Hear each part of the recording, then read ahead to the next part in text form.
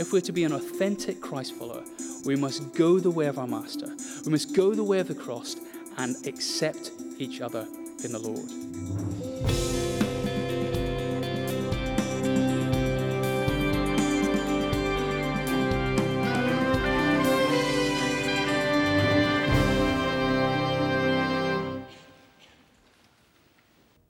Let's pray as we stand. Father God, we pray that your Spirit, who caused these words to be written, would open our eyes to their meaning and help us believe them. Amen. Amen. Please do take a seat and do grab a Bible and look back to Philippians chapter 4 so that you can have a look at what we're looking at this evening. Do also use your service sheets to take notes if you'd so like to do so, or maybe to fan yourself or the person sitting next to you, because it is indeed a little bit hot.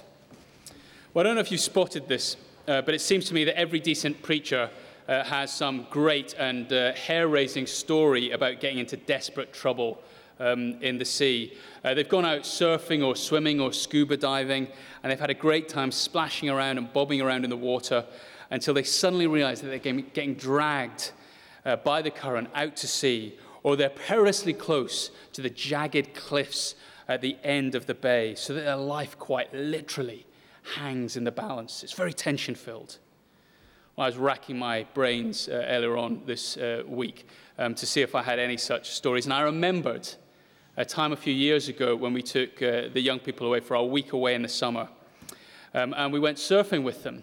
There were only 8 surfboards and I think 8 youth, so I gave the young people use of them and hopped onto a bodyboard because I'm just so sacrificial and servant-hearted and actually didn't want to make a complete and utter fool of myself. But whatever our mode of transport was, we kind of fired out there into the surf, and we enjoyed fighting our way out there and then trying to catch a wave to get kind of race back in. But after about half an hour or so, we realized that we had drifted about 20 yards down the beach, and we were closer to the rocks than we would like to be.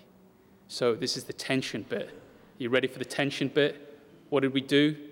We got out and went back to the middle of the beach, and we started all over again. Now, that is the lamest trouble in the sea story you will ever hear from a pulpit. It's not got anything on it, I got sucked out to sea and couldn't swim back for the life of me story, or that I was rescued from within feet of having my brains dashed in by the rock story, or even the Bethany Hamilton story, Soul Surfer, where this young girl is out surfing and she gets her arm ripped off by a 15-foot shark, but somehow still manages to get back to the shore and to hospital before her blood runs out, and is able to tell the story in a way that shows her faith coming through and has inspired thousands. If you haven't got your summer reads sorted out for this summer, then I thoroughly recommend that one. But even though my story is lacking somewhat on the drama, it is still a clear visual aid to one of the great dangers of the Christian life. And that is the danger of spiritual drift. As falling away from faith isn't always spectacular. It can happen so easily that we can hardly notice it. We can be on fire for the Lord early on in our Christian lives, but then very gradually we get busy with other things and our priorities change, so that when we finally look up, we see that we have drifted so far away from Jesus Christ that we can barely see him. Dragged away on the currents of the world's perspectives and concerns. Well, this passage that we're going to look at tonight in Philippians chapter 4 is all about spiritual drift. Can you see that there in chapter 4, verse 1? Therefore, my brothers, you whom I love and long for, my joy and my crown, that is how you should stand firm in the Lord, dear friends. Now, the word here used for stand firm is the same as a soldier standing firm in battle with the enemy surging down on him. And Paul says, stand firm against the drift. The commentator Lightfoot says this about this passage. In the same way that believers are condemned to fight for their lives, against them arrayed the ranks of worldliness and sin. Only unflinching courage and steady togetherness can win the victory against such odds. So Paul cries out to these believers who he has brought to the Lord and he's nurtured in their faith. And now as dear friends, as brothers, as his joy and crown, he warns them not to drift away. So this sermon may be for you tonight, as you are gently drifting on the tide and in danger of being dragged steadily, if unspectacularly, away from Christ. But it may also be for you if you are fighting to encourage and equip others in the faith, but are struggling to know just quite how to do that. As the Apostle Paul gives us 3 commands which we need to heed ourselves or encourage others with in order to stand firm in the Lord. Here's the first one in verses 2 to 3. Agree with each other in the Lord. I plead with Euodia, I plead with Syntyche, to agree with each other in the Lord. Yes, I ask you, loyal yokefellow, help these women who have contended at my side in the cause of the gospel, along with Clement and the rest of my fellow workers whose names are in the book of life. You know, the word plead here literally means begging on his knees. So the Apostle Paul is hundreds of miles away, in prison in Philippi, and he is begging these women to be reconciled to one another. And the first thing that these 2 women teach us is that the Christian life is not problem-free. They teach us that there is disunity and dispute lurking in our hearts. So you may think that you are the most wonderfully loyal church member, and I really hope that you are. But that does not mean that dispute and disunity cannot lurk in your heart. We simply do not wake up every morning with a perfectly angelic disposition. No, despite the fact that these 2 women have clearly been converted, as verse 3 says, their names are in the book of life. And they've also been fine Christian workers. As Paul also says, they have contended at my side, working together to proclaim the gospel. Yet despite those 2 facts, they are now at each other's throats. Now, some have rather cruelly nicknamed these 2 women odious and so touchy. But you wouldn't find me luring myself to such cheap gags as that, especially as we don't really know what their disagreement actually is all about here. It can't have been a major doctrinal issue. Otherwise, Paul would have just set them straight. He would have said, Euodia is right. Syntyche, so spot on. Just agree with her. But no, here he is appealing to them both. So although we don't know what the nature of this issue is, there is one thing that we can be certain of. The feelings of both these women have been terribly hurt. And ultimately, their hurt feelings were more important to them than gospel unity. They could not place their hurt feelings on one side and be reconciled together, so that once more they could contend together for the sake of the gospel. Now, I don't want for a minute to knock feelings. We all have feelings, and they're a perfectly legitimate, God-given human emotion. But often we have to choose. We have to choose whether we're going to give our hurt feelings authority or whether we're going to allow Jesus Christ and following him to have the authority. We have to choose hurt feelings or following Christ. Which is why Paul pleads with these 2 women to agree in the Lord. Now that phrase there is pretty much exactly the same wording as Paul uses in that famous 2nd chapter of this letter, where he says those incredible words of verse 5, your attitude should be the same as that of Christ Jesus.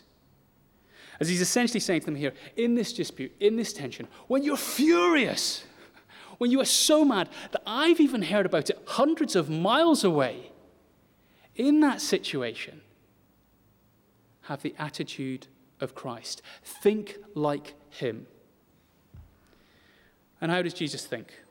Well, that's chapter 2, verse 6, where Paul says of Jesus, who being in very nature God, did not consider equality with God something to be grasped, but made himself nothing, taking the very nature of a servant, being made in human likeness, and being found in appearance as a man, he humbled himself and became obedient to death, even death on a cross.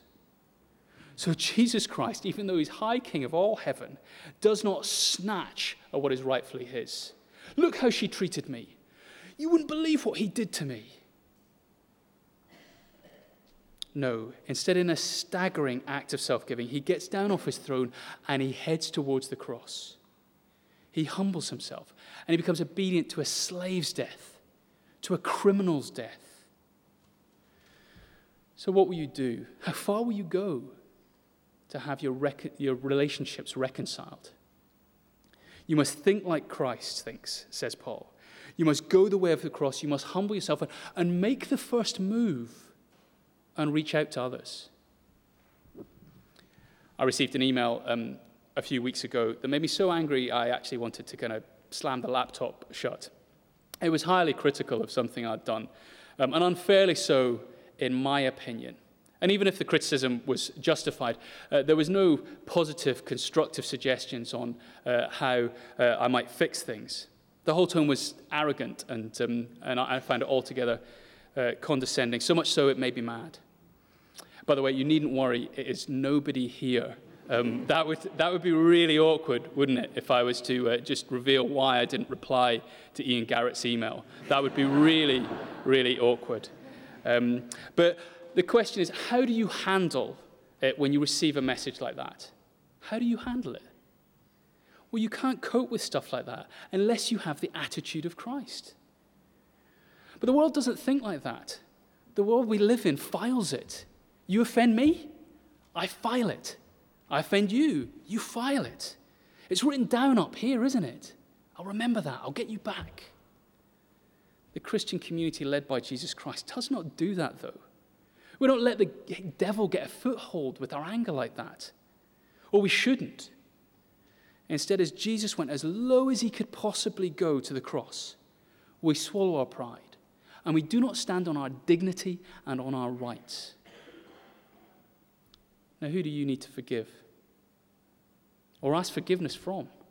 Is there a relationship, a rivalry, a tension? Perhaps there's a stony silence that has gone on for years, decades even. Who do you need to speak to? What do you need to do? Well, I don't know. If you're anything like me, I hate apologizing. I suspect that there are many here that are like that too. When it comes to saying sorry, I find I get a case of BSE. We blame someone else, don't we? That's what we want to do. And there are many who just will not apologize and will not forgive. And particularly if we're British, we like to just shut the door on these things and pretend they're not there. But Paul says this must not happen. If we're to be an authentic Christ follower, we must go the way of our Master. We must go the way of the cross and accept each other in the Lord. And if we don't do that, do you know what happens? We drift. We drift spiritually as we harden our heart to the Lord and to his word. So that's commandment number 1. Here's number 2. Rejoice in the Lord always. There it is in verse 4 again, isn't it? Rejoice in the Lord always. I will say it again, rejoice. Now, here's a quick quiz question for you. Do you know the difference between human happiness and Christian joy? This is so important. It's vital, this, because many Christians have been rendered inoperative by the devil because they don't understand the difference. And they give up on the Christian life when it does not deliver human happiness. So what is human happiness? Well, when in doubt, what do? You Google it. So in preparing for this sermon, I did a bit of Googling. I Googled, what is happiness? And my favorite answer, among the myriad of things that Google threw at me, was the definition of happiness from the Charlie Brown cartoons. Happiness is a warm puppy. That's a great picture, isn't it? A sweet little puppy gambols into the room and just snuggles up close to you. That's happiness. Unless, of course, you get asthma from dogs. But other than that, that's happiness. But what was interesting about everything that Google came up with, whether it was puppies or money or exotic holidays, a romantic relationship, seeing the sunshine for more than 2 days a year, or simply having a good laugh with friends, the key to happiness, according to the internet, is that it is externally stimulated. It all depends on getting my environment and my surroundings just right. And so the question for the Christian is, do you secretly long to live the life of the shiny, happy people? You know, the people who you see in the adverts where the message is that because they've bought a certain product, They are now healthy, fit, good-looking, stylishly dressed, wealthy, organized, happily married, with contentedly obedient, yet endearingly mischievous children, living in a beautiful, tidy, spacious house with a 5-acre garden, a tree house, and a stream. That's the picture you get from the adverts, isn't it? And their happiness depends on external circumstances. They are never content with life unless they get the shiny, happy things. But in point of fact, they aren't even happy then. Because what happens to the happiness when reality hits? When your kids get old and they stop trampling all over your feet and they start trampling all over your heart. Or the feelings of romance start to fade as the relationship just isn't working out. Or the money runs out and you just don't know kind of where you're going to be able to pay the bills from.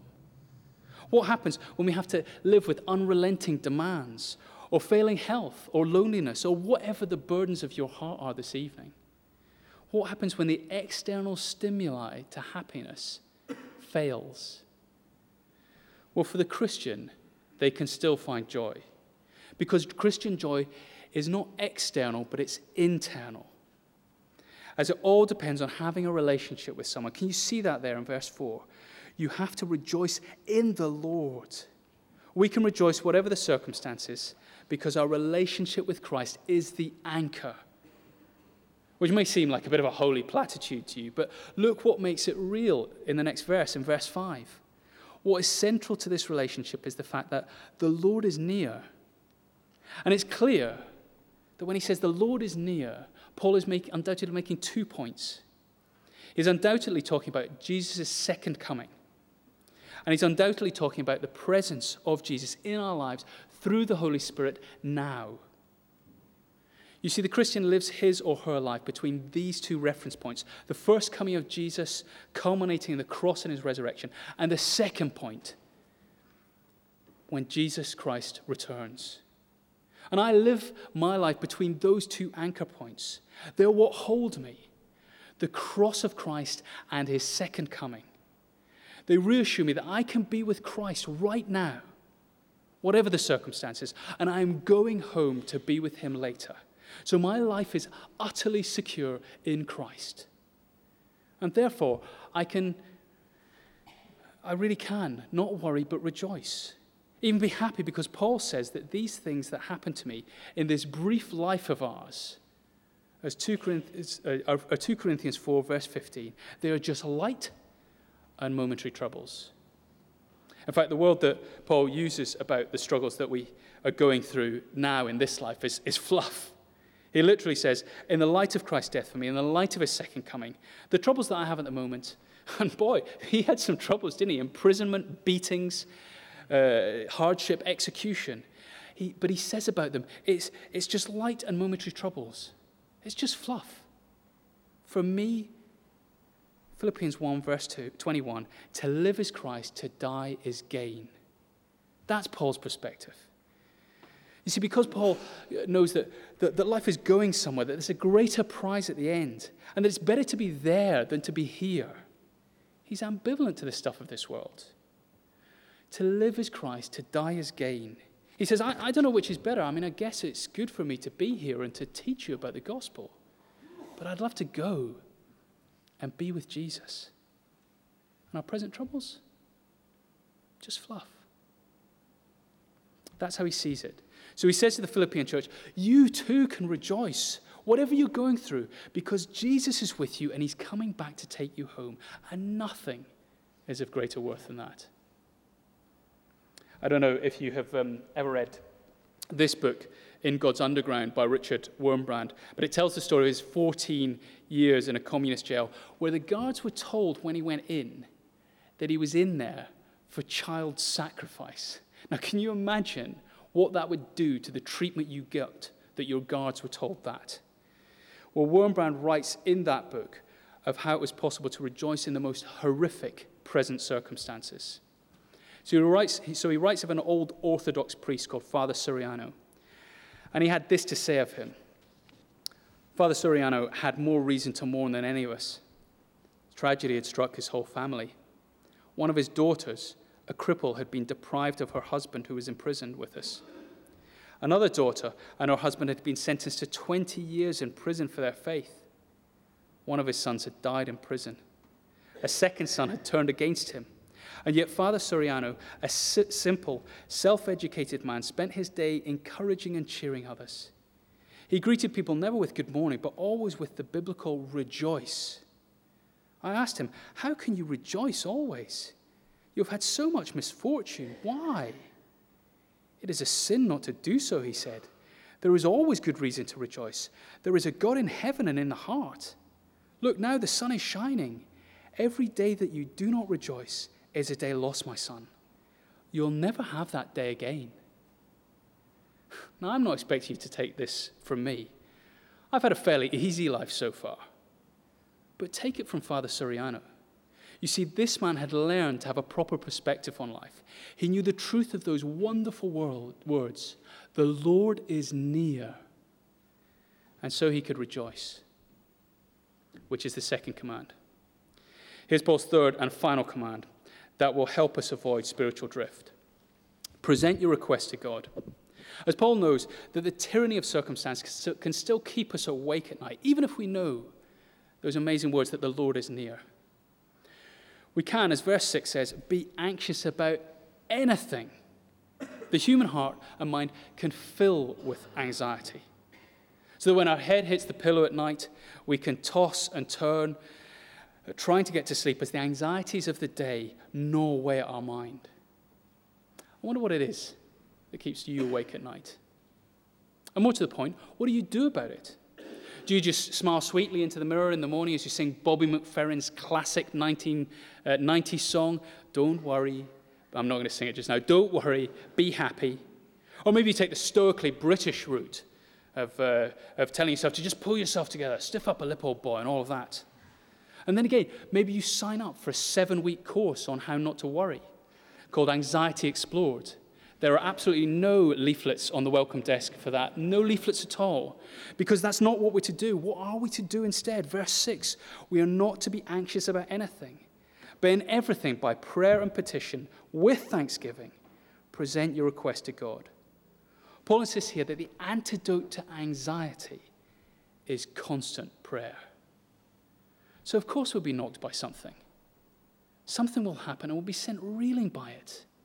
But then as we rediscover our equilibrium, we'll need to make a choice. Are we going to worry and fret and stress ourselves out about it and just waste away all our energy out that way? Or will we take it to the Lord in prayer and trust him with it?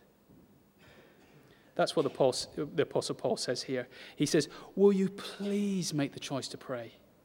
To remember who God is. To remember what he's done in the past. To remember his character, his goodness, his righteousness.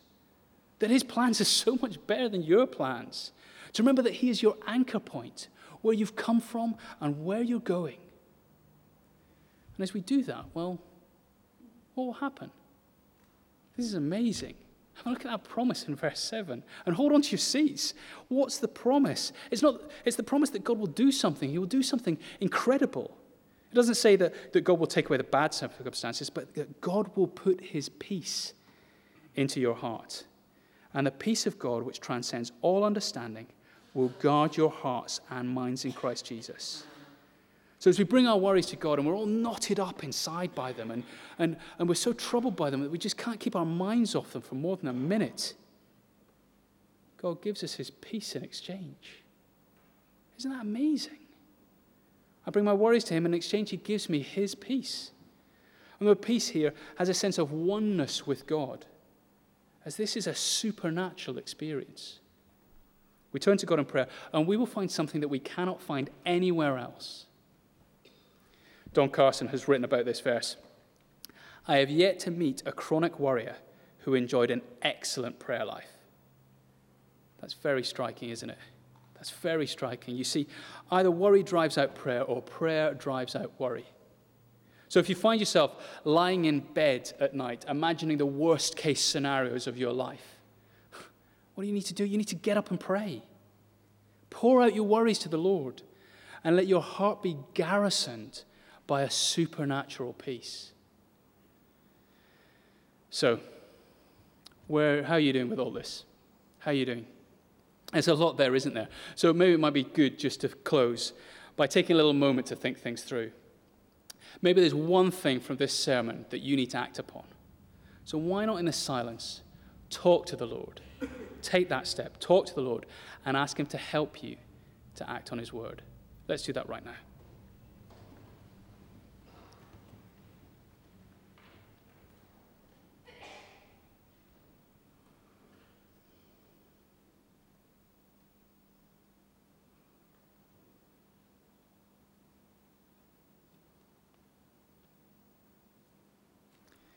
Father God, we ask that you would help us to have the mind of Christ.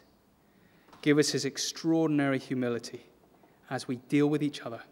And Father God, we ask that in difficult circumstances, you would give us your joy and your peace. Please help us not to drift from you, but to stick close, to heed these words, and to stay in your presence at all times. For we love you so much for what you have done for us. Amen.